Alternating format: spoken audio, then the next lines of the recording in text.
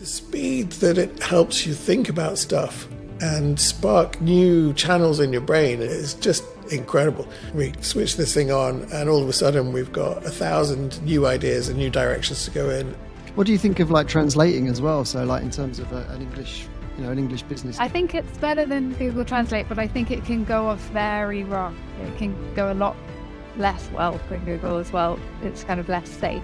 AI might take our jobs. I mean, what do you say to that then? Hello and welcome to another episode of Confessions of an Agency Owner. I'm Chris Ailey, your host, and today my guests are Charli Hunt and Chris Wright from Proof Content. Their agency has been embracing AI to help not just create content for their clients, but to define their key messaging and positioning within their market. And they do this using a number of in-house scripts and tools, along with some pretty clever processes to provide the inspirational ideas that help their clients stick out from the crowd. This move into AI has seen Charli and Chris change their business model, using AI and content editors together to reduce the need for a mass freelancer army, especially when it comes to basic website content.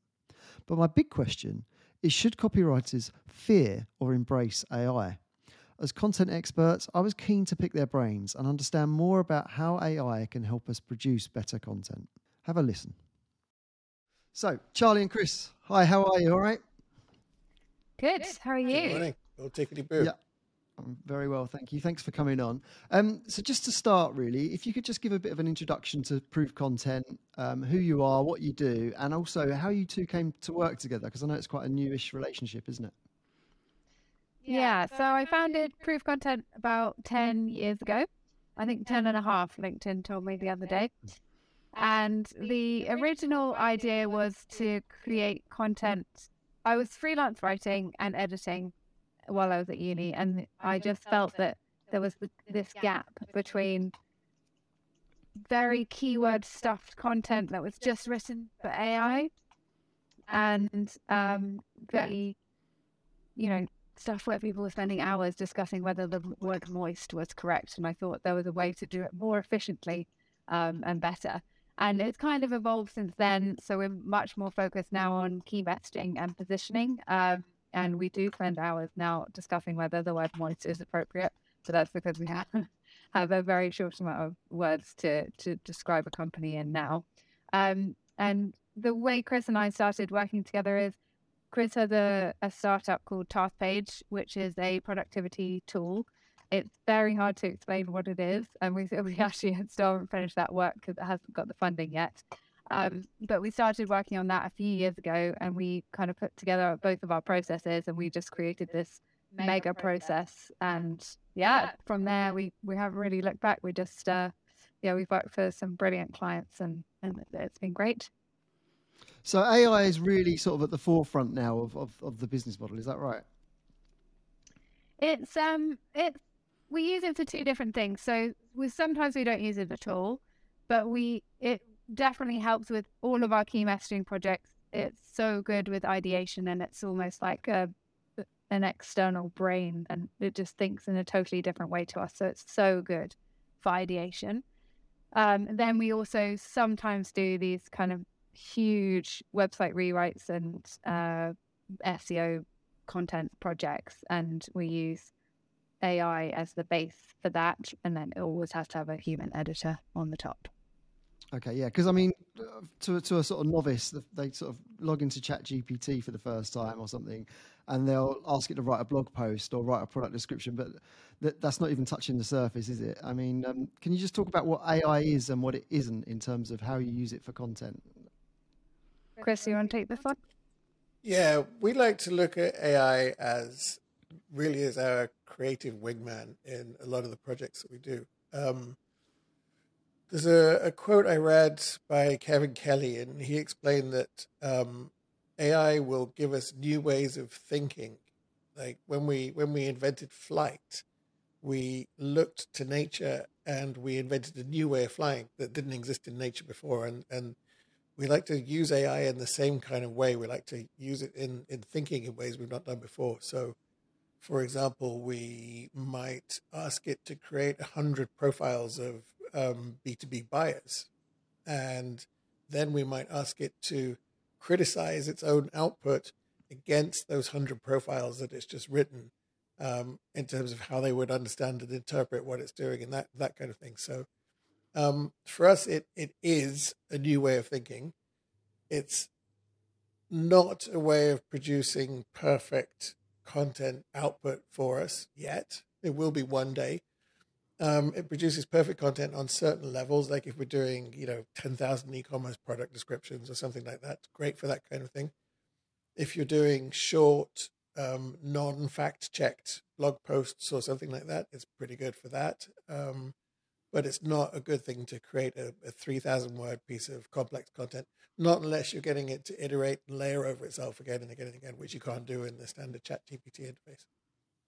So you're using it very much for the research stage, I guess, then of the content. Is that right? You're using it to help you with your tone of voice, with the audience, with the personas of who's listening it, rather than the actual output and the language. Is that correct? Not exactly. We do use it for some ideation. So it's very good for, give me 20 ideas about such and such. Give me 12 talking points on blah, blah, blah, blah, blah. But it's really for thinking about the words and the language and the interpretation of what we've written, and coming at it from new angles. So could you sort of walk us through the process of how you would create a piece of content with AI, from sort of idea generation to what you finally output? Yeah, so we do that. I mean, you can't really do it in the ChatGPT interface. You can, but it's really laborious. So we've written our own suite of tools that we call Pudding. The Pudding sits over the top of GPT and some other AI APIs. So a really simple way of explaining it might be that, when we write the book on stage, for example, we're taking a prompt. We're then getting GPT to think of some ideas relative to that prompt. And then we're getting GPT to think of talking points around the ideas that it's done, and then splitting out those talking points into paragraphs. And then we're getting it to write each of those individual pieces of content. We're getting it to remember what it's done before, which we can do now with the ChatGPT API, because it's a conversational API, so it remembers what it's done before, so the stuff it produces is more in context. And then we're getting it to kind of melange that stuff together a little bit and summarize it so it's less staccato than it would be if we just did it on individual pieces. And then we're getting it to write that final piece. So you really have to sort of nurture this tool, right? So it has to get to know you, I guess, and learn. And the more you feed it, the better the output. Yeah, you've got to work with it in little bits, basically. You've got to work with it in piecemeal, and try and maintain that conversational thread throughout. That's the tricky part. And you can do that in multiple sessions, I guess, and not, you don't have to sit there for hours in the chat interface. Yeah, you can do that in multiple sessions, because when it remembers your chats on the left hand side, that's basically what it's doing. It's remembering the context of what you spoke about earlier, which is how come you can say stuff like, "Oh, go back to that original recipe we were talking about," and it knows what you're talking about. Whereas the old GPT didn't; it just used to forget everything. It was transactional. So how has this changed your business model? I mean, in terms of like your team and everything else, has it grown, or has your team shrunk, or have you the roles of the people in your team changed more to sort of an editor rather than a creator? Yeah, so the team definitely shrunk. We also have a network of 150 freelance writers that we work with, and that's definitely shrinking. The writers who are brilliant experts in different topics, they will not be replaced by AI for quite some time, I think.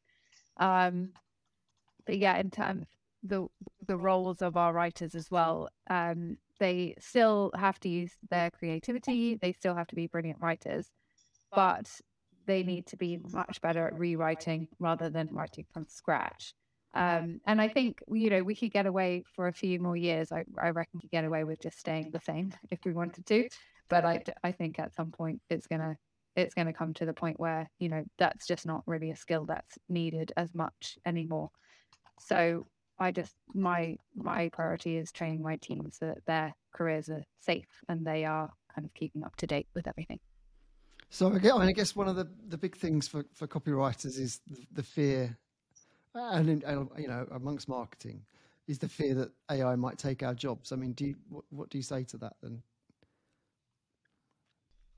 I think it will take our jobs as we know them, but I don't think that I think with the internet, we probably thought that would take jobs. With the Industrial Revolution, we thought machines would take jobs, but we invent jobs, and the economy only works with a certain level of unemployment.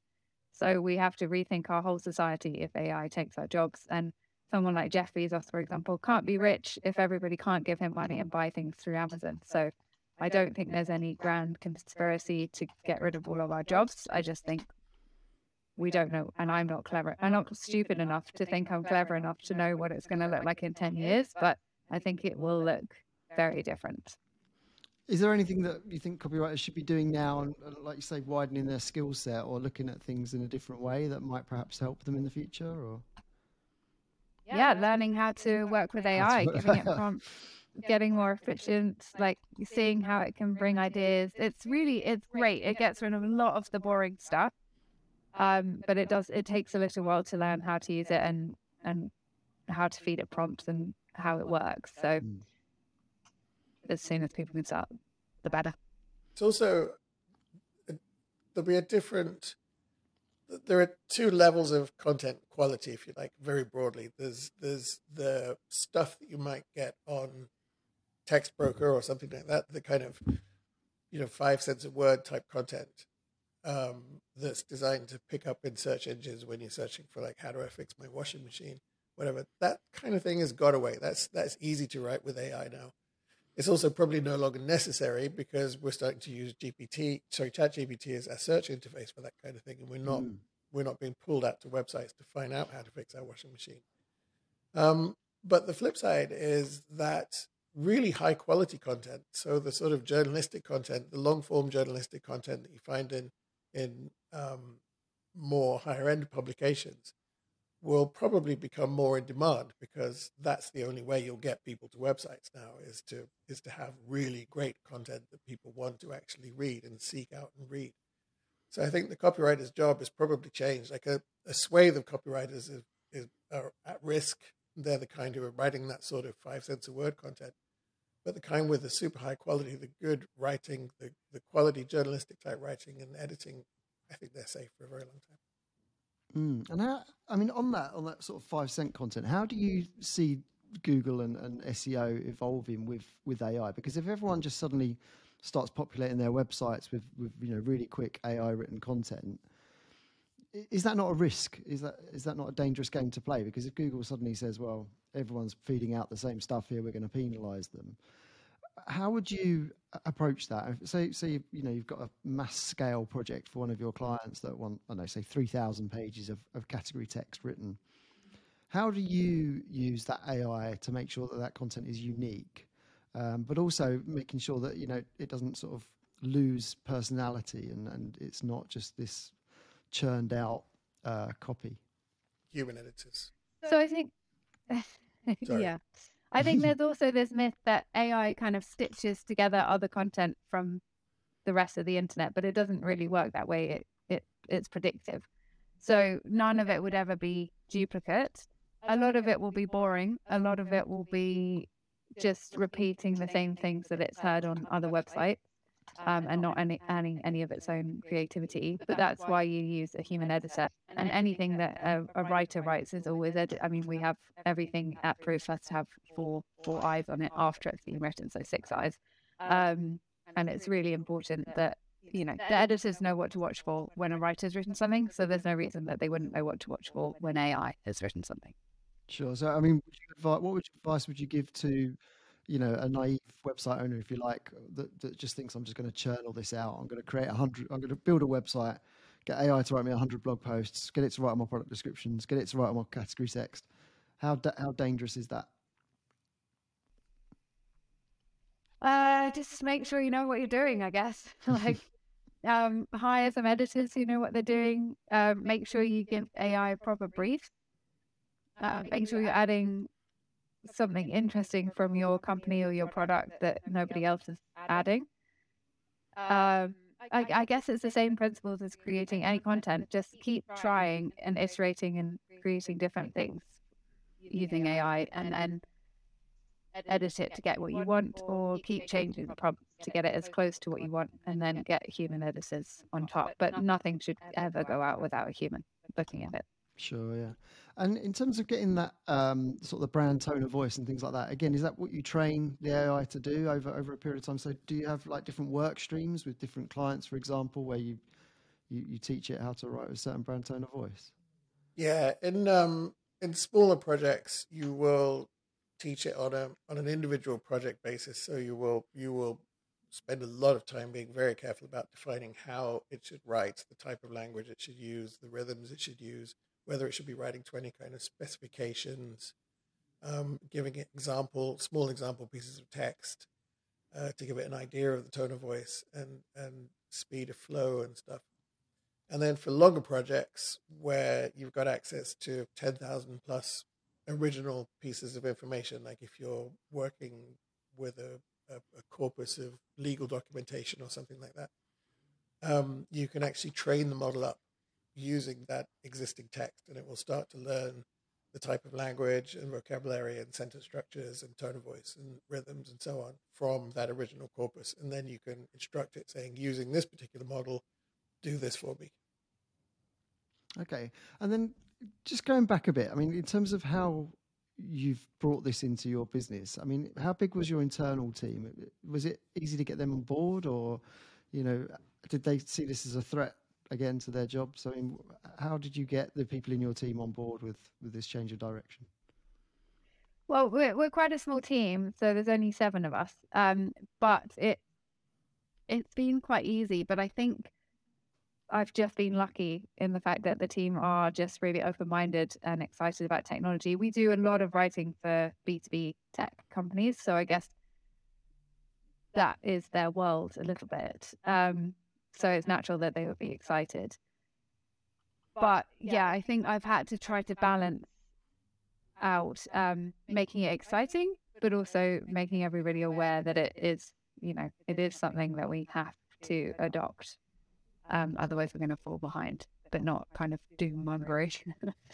Yeah, I think with a couple of people it's been more difficult, but it's the same with kind of training. Every Friday I buy everyone in the business a Deliveroo, and we all sit on Zoom with our microphone and camera off and do our own training for an hour, and then come back and talk about it for half an hour.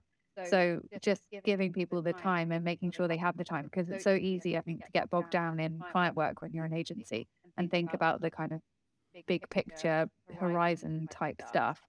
And so making sure everybody has that time blocked out and it's sanctioned and they know that you're really focused on that.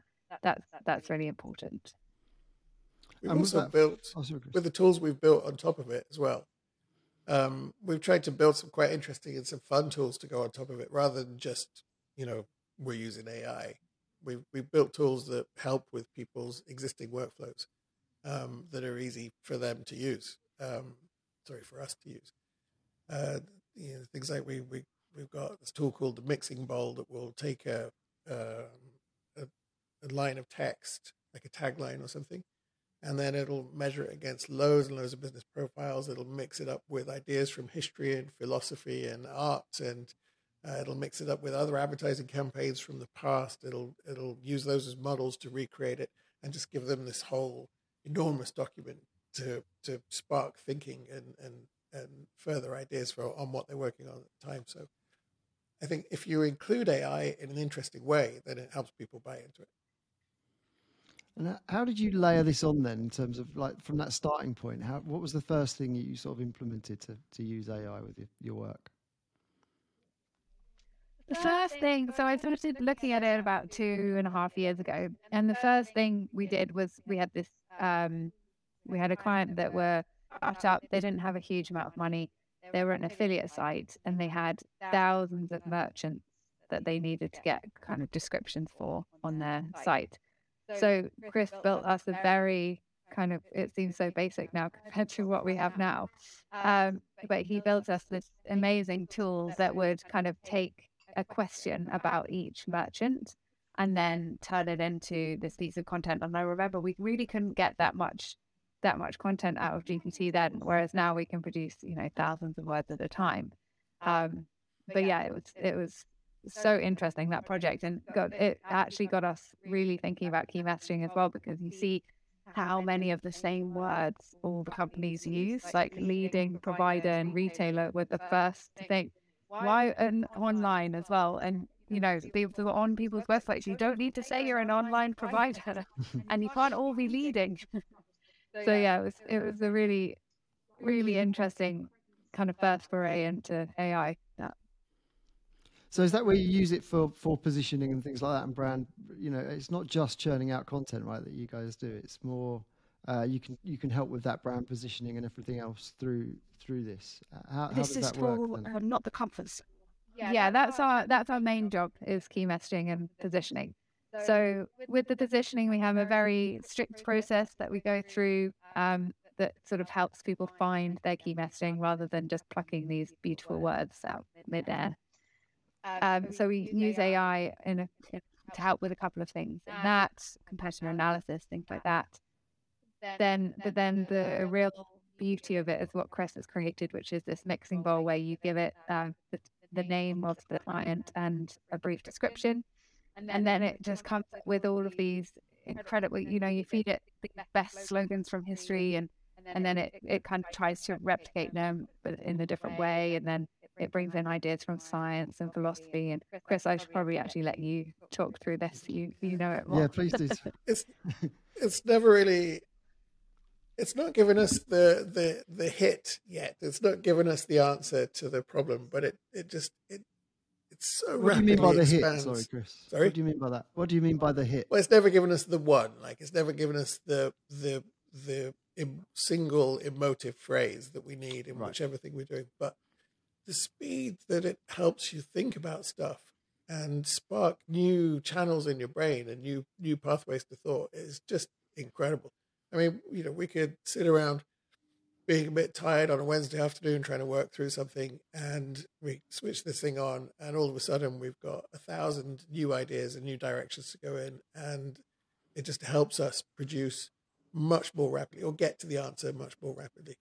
It's also a really, really simple example, a really simple thing that anyone can do with ChatGPT without having any tools is to, one of my favorite things is we ask it what its understanding of a phrase is. So when you've come up with some way of describing your business or the product you're about to launch or whatever, you feed it to ChatGPT and you say, what do you think this means?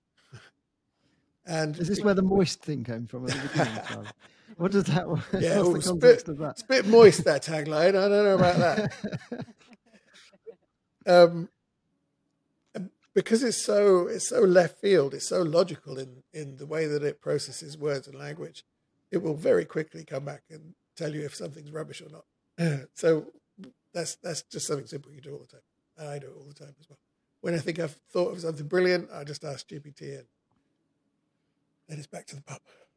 So you ask it if you think it's brilliant or if you think it's crap, basically. Like, what's your understanding? Like we're a I don't know, Charlie, what's your vagary example? Website architect. Yeah, we're website architects for the information age for dynamic, I don't know, flower pot manufacturers or something, some rubbish that someone's made up on their LinkedIn tagline. And you feed it that, like, what does that mean? And very quickly you'll see it doesn't have a clue. And if GPT doesn't have a clue, no one else has got a clue either. I see. So in terms of, like, say you was an agency or a business then, and you're trying to, because I guess for us, for example, we're a search marketing agency, we all say the same things, right? So how would you help an agency like mine, for example, differentiate itself through that positioning? Because obviously, do you feed it the values and things like that? That all, we've all been through the process, right, of where we're trying to think of a mission statement and what our values are. All this whole process that these companies do to try and make them stand out. Is that how would you take that? Would you take all that information and feed it, or? We feed some of it. I mean, we've got a very, very long and detailed process to get to that point where you can differentiate yourself, specifically in a commoditized market as well. Can you talk us through that process, Chris? Blame me, I can't talk you through all of it because it will go on some of it. long time. But we start off looking at what we call your umbrella statement. We go through identifying brand archetypes and brand behaviors. The goal is to, very basics of it, are we try and get something concrete that people can understand. Something in concrete language that we can all just get immediately. And then from that, we work out lots of ways that you can demonstrate that all the time. So let's say you decide one of your key things is you're a culture brand. It's all about the culture inside your agency and whatnot. We work out ways that you can reiterate that and hammer that home every time that you do any kind of brand communication, whether it's, email signatures, blog posts, long forms, white papers, talks, sales decks, whatever it is. And that's the beginning of the process. And then from there, we move on to looking at what the differentiators are or could be. They don't necessarily have to exist at that time. They could be something that you can create. We look at how that fits into the entire marketplace. So we look at the broad spectrum of the competitors. We look at the types of language that they're using and how they're positioning themselves and what spaces are missing, what's overused, what's hackneyed, where you could fit into that place. And we do a load of other desk-based research. Then we put all that together, and we produce what's called a brand story guide, which is like it's a document like a tone of voice document, but it's for how you tell your story all the time. The key is that everybody who's ever writing anything for you or communicating in any way is using the same types of tropes in everything that they produce. And that way you will be remembered constantly as, the search agency that is blah, blah, blah, that does blah, blah, blah, blah because of the. So it's something like that. I mean, there's a 60-step process. Hence, we made this deck of cards with 60 different cards in there, and it's horrible. People scream and cry and chuck things around the room, but eventually we get there. What's that deck of cards thing? Can you talk us through it? We use this in our workshops and with our clients. We just decided to codify the whole process into a deck of cards. Because we're doing AI and stuff all the time, we thought it'd be nice to have something that's actually physical that people get to handle in meetings, as well as using the fancy AI tools and the sometimes quite abstract things we're thinking about as well. And what sort of things are on them? On these, there's all sorts. So these ones just on the top here are, we call them the jokers. So these are things that you've got to look out for. So if you, when someone's working through in a workshop, they'll lay these out in front of them and check that what they're talking about doesn't land on one of these. So, for example, this one says it's a table stake. A classic one is a design agency talking about the quality of its designers. We've got the greatest designers. So, of course, you've got the greatest designers. I wouldn't want to go and hire a design agency who's got rubbish designers, right? So it's a table stake. Or you're in a race to the bottom. You're like talking about becoming the cheapest or whatever, or nobody cares. That's my favorite. People choose differentiators that nobody actually cares about. We're a soft drinks manufacturer. We bottle everything by moonlight. It's awesome, man, but I don't really care. Bits in it or not. So it's stuff like that. And then all the brand archetypes and tones of voice notes and just tons and tons and tons of stuff. It just makes the workshops a lot more lively. So instead of kind of sitting down, typing away on a laptop, you're all moving about, and it's a much more conducive environment to creating ideas.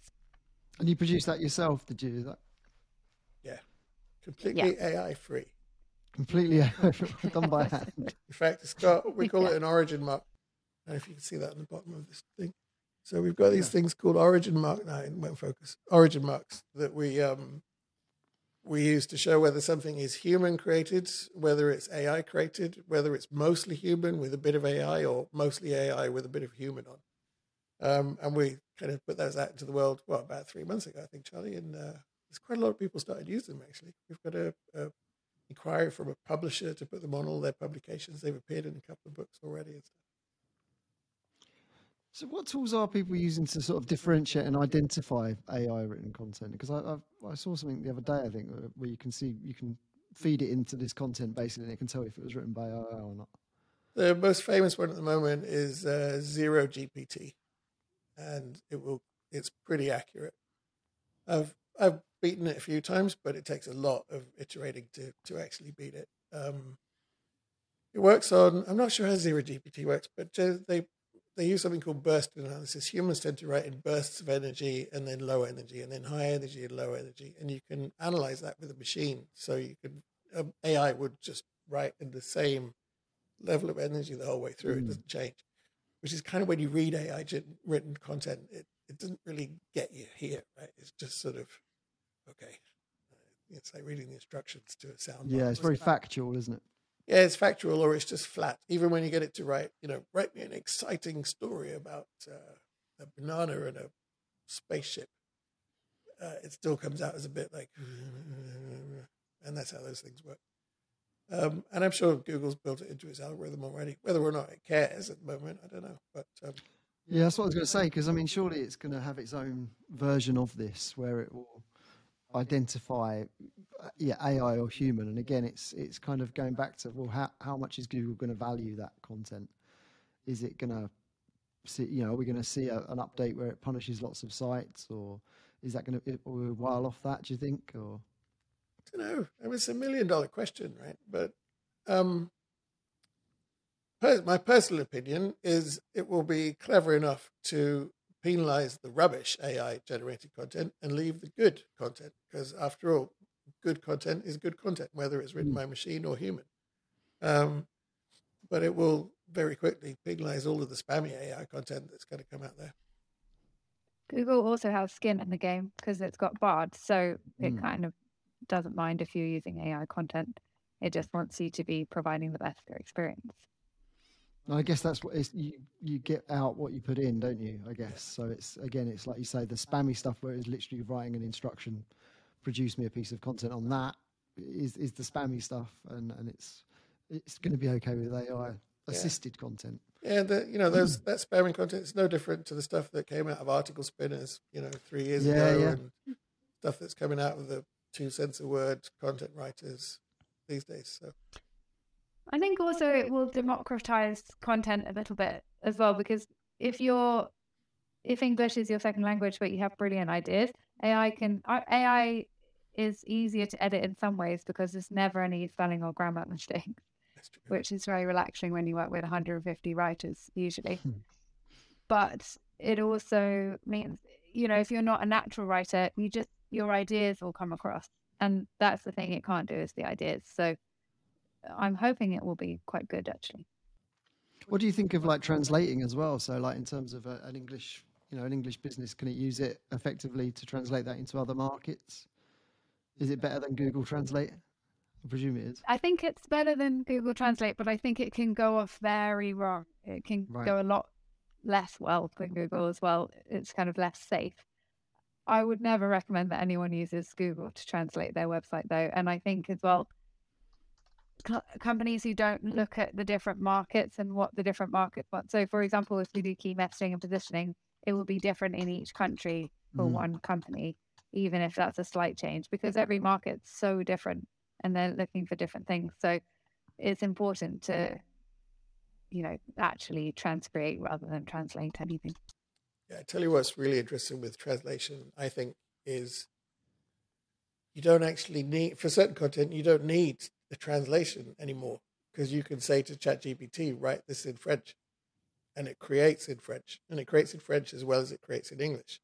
I think it won't say how many languages it's got, but I think it has about 20 that it's very competent in, and about 70 languages in all that it can actually write in from scratch. Problem is, I can't read it well enough to tell if it's writing well or not. So no, that's what I was going to say. So I guess there's a couple of elements to that, isn't it? So create it in French rather than translate this into French is a big differentiator there, right? Yeah. So now I don't need to write it in English and then find a translator and then have it translated. I just go straight off. Right. But then is the meanings of certain words and things, I guess that's where you need that editor. You need someone to cast their eye over it. The same as you would if you asked it to write in English. I mean, it's doing the creation part is exactly the same in French or German or Spanish or Italian as it is in English. Just using this probabilistic model of like, I've got the basic understanding of what I'm talking about. Here's my first 3 words. What's the next word most likely to be? And that's how it works. Yeah. Making it up as it goes along, like the bloke down the pub who's read the Daily Mail that morning. It's just giving his version of it. Yeah, who only formulates thoughts just as they reach his lips. Yeah. What this weekend, I don't know, did you see the Michael Schumacher story? What are your views on that in terms of? Did you see that? Yeah, terrible. I'm glad the editor's been fired. Yeah. Absolutely. But is there a risk of that sort of stuff happening more and more, like fake news, going to another level, effectively, isn't it? Yeah, but I don't know what they were thinking, whether it was written by AI or not. Mm. Well, it did say on the cover, it's like, it was, I can't remember the words exactly. It was basically for entertainment only. It's like, we made this interview up using AI. That's funny, isn't it? Not really, though, was but it? It wasn't really funny at all. No. They could have thought of a better subject. Yeah. Well, Sports Illustrated as well decided they were going to have AI write everything. Then they wrote some really bad nutrition advice, and they've had to recall that statement.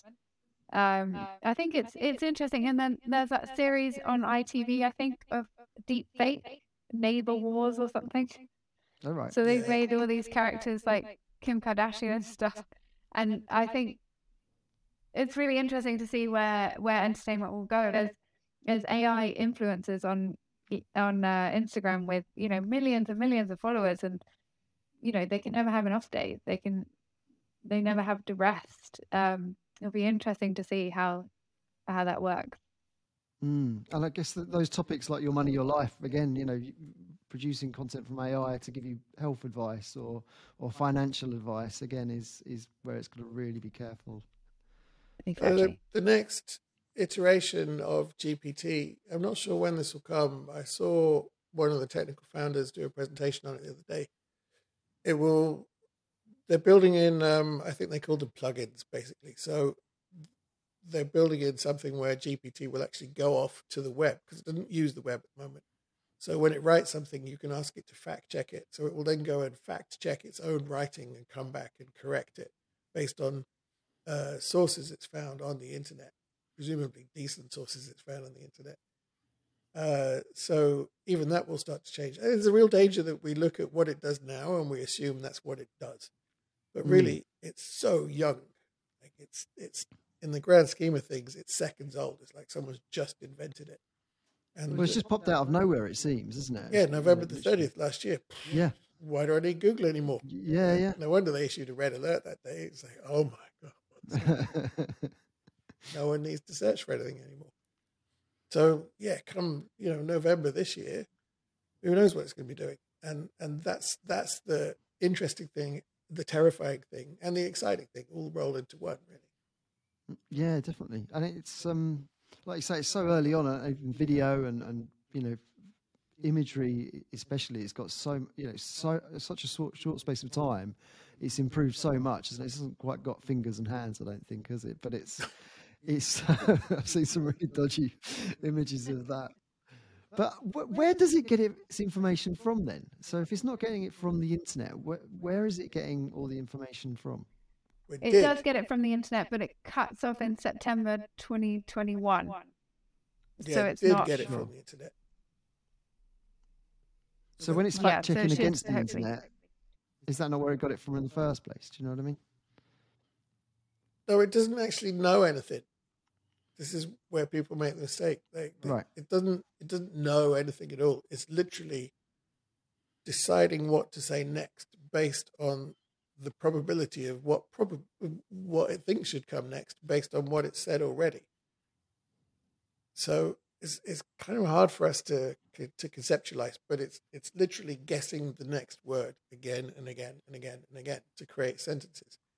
And it's doing that because it's read, the entire world's corpus. It's read 2 trillion words or whatever the crazy number is from the internet, from other sources, from things they fed it, from whatnot. They've given it contextual information around some of the broad topics. And that's it. It's just guessing again and again and again. So whenever we're putting anything in, how do I fix my washing machine? It's not going off looking for that and giving you an answer. It's just based on the 8 trillion articles it's read, written by content writers on how to fix washing machines. It's giving its best guess at how to answer the question.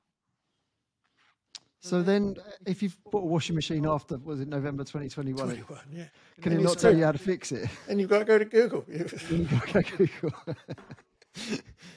Will it update annually then? Will it update again? Or is it now reliant on basically what we feed it? So, is it now getting smarter and smarter because people are feeding it more and more information, or both of the above. It's updating itself constantly from our own feedback. When you click that little thumbs down button, something actually does happen on the other end. There's a team goes and looks at why it didn't work and so on. But also, I think the more recent models they stopped more recently in the knowledge that, or in the reading that it's done. Oh, okay. So in terms of the future, in terms of someone getting, into this now, how can people stay ahead of the curve in terms of, or even keep up with the curve, I guess, because it's moving so fast, isn't it? Because is it too, are people now too late to the party? Is it still very much at the beginning? Where does someone learn how to use, say, ChatGPT? Is it just experimentation? Yeah, it's just experimentation. It's definitely not too late to the party. I mean, we're all going to be using this, so the more of a foundation we can have, the better. But I think you've just got to kind of keep playing with it.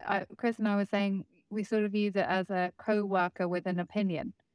So you know that it's not definitely going to be factually correct, but you're kind of using it to sound off sometimes your stupid ideas that you would just turn to your co-worker and ask them about, and you kind of already know the answer.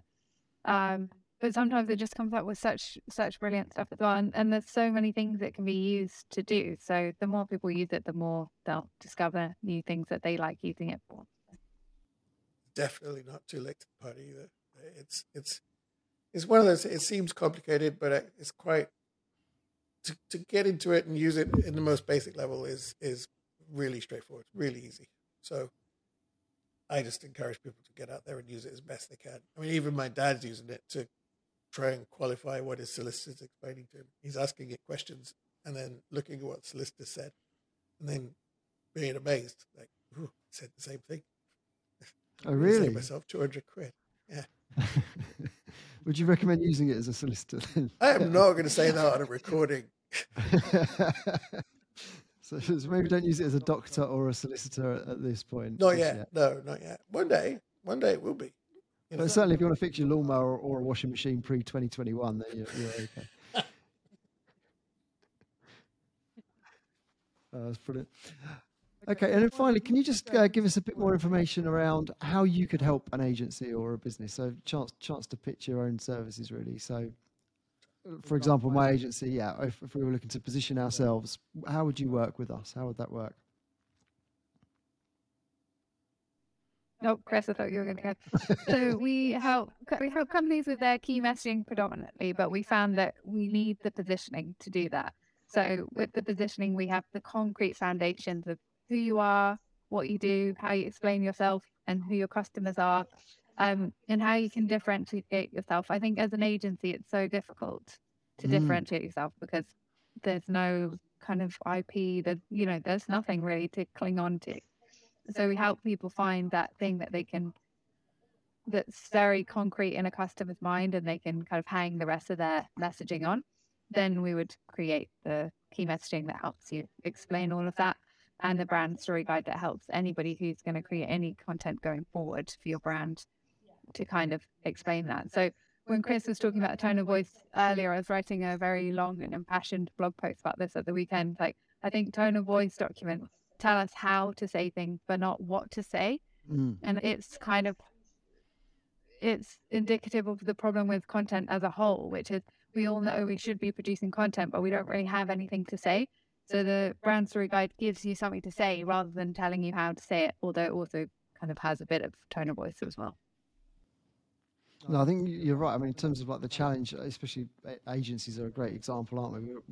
We're all trying to find some unique, silver bullet that splits us apart from the competition. But actually what people are normally buying into is that relationship or the skill set. Like you say, we've all got the best people, we're all the best at it. But actually then in terms of our marketing and the information that we're putting out there, not just the way we're saying it, is so important. Yeah, so it's really interesting. Yeah, and there'll be something different about you. We just have to argue about it and spend a long time getting to it. But there'll be every single company has something. We've never failed yet. So that's brilliant. So where can people find out about you both? Where can they reach you if they want to talk more? LinkedIn or content.com. Brilliant. Well, great. Thank you very much for coming on today. It's been really interesting. Thank you very Thanks much. so much for having us, Chris. Nice one. Thanks, Chris. Thanks, Cheers. Charlie. You've been listening to Confessions of an Agency Owner with me, Chris Ailey. You can connect with me on LinkedIn, subscribe to my newsletter, and find out more about my agency at honchosearch.com. And don't forget to hit the subscribe button. Until next time.